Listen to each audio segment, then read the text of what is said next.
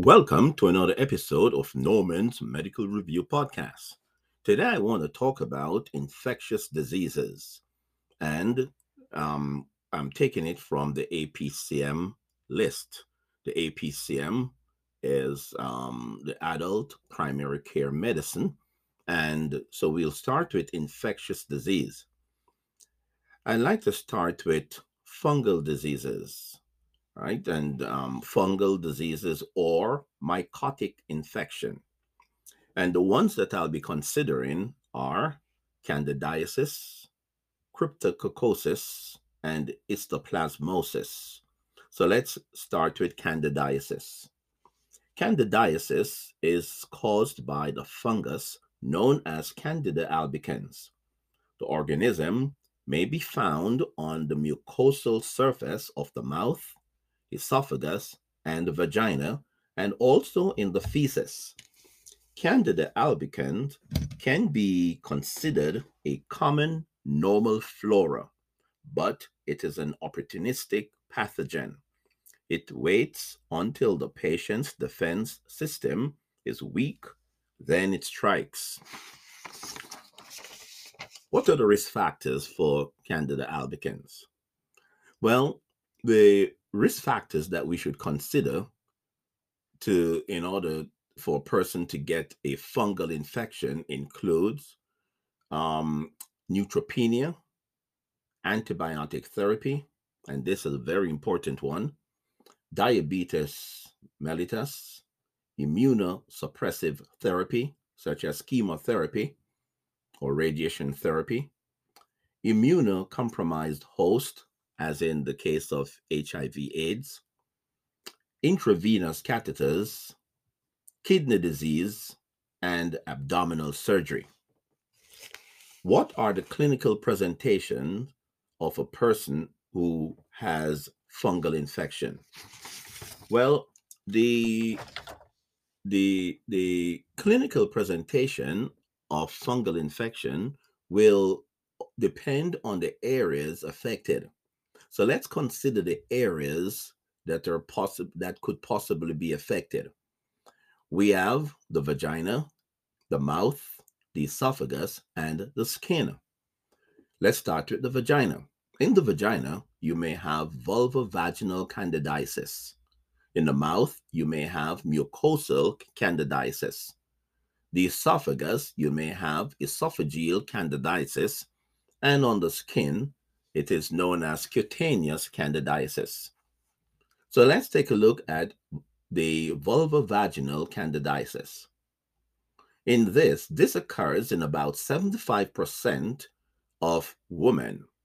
The risk factors for vulvovaginal candidiasis are pregnancy, uncontrolled diabetes, broad spectrum antibiotics, and that's a very major one, steroid use, and HIV infections. What symptoms would these patients have? Well, there would be a thick, white cottage cheese like vaginal discharge. There would be significant pruritus or itching and burning. Now, while the discharge is painless, the mucosa could be so inflamed that sex becomes painful, and that is dyspareunia. Now, what is the treatment for vulvovaginal candidiasis?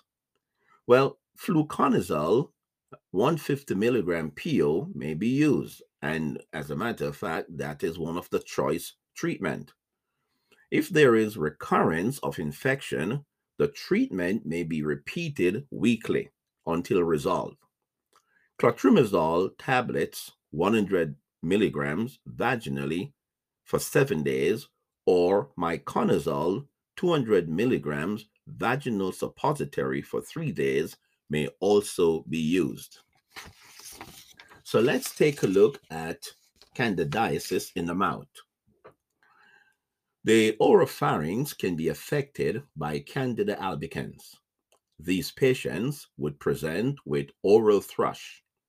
Oral thrush are thick white plaques that stick to the oral mucosa. The oral thrush is usually painless. However, if they cause of the oral thrush cannot be identified, then HIV infection should be suspected. The treatment for oral candidiasis. Clotrimazole, troche, should be taken 5 times per day. And there's a compliance issue here. The medication dissolves in the mouth. Then you also can use nystatin mouthwash, and that may be used. The patient swish and swallow 3 to 5 times daily. Now let's talk about Candida esophagitis. Now this may manifest in 2 extremes situations. Some patients may have odynophagia, while other patients may be asymptomatic. Candida esophagitis is more likely to occur in patients with HIV. This can be confused for cardiac chest pain. Now, what's the treatment? The treatment for Candida esophagitis these patients may be treated with oral ketoconazole or fluconazole. Then let's talk about cutaneous candidiasis, the last one. Cutaneous candidiasis is common in diabetic patients and persons who are obese. It commonly manifests in skin fold under the breasts and in macerated skin areas. Well, actually, let me just make a mention of the treatment. Topical antifungal cream is the appropriate treatment of choice for cutaneous candidiasis. Well, again, thanks for listening. And remember, hard work pays off. The next topic in infectious disease will be cryptococcosis. Please look out and follow the podcast. I think they will be very beneficial to you for the APCM lectures that will be coming up soon. Again, remember, your brain is a fertile field. Be careful what you plant in it. Push yourself hard and strive for the best. Good night.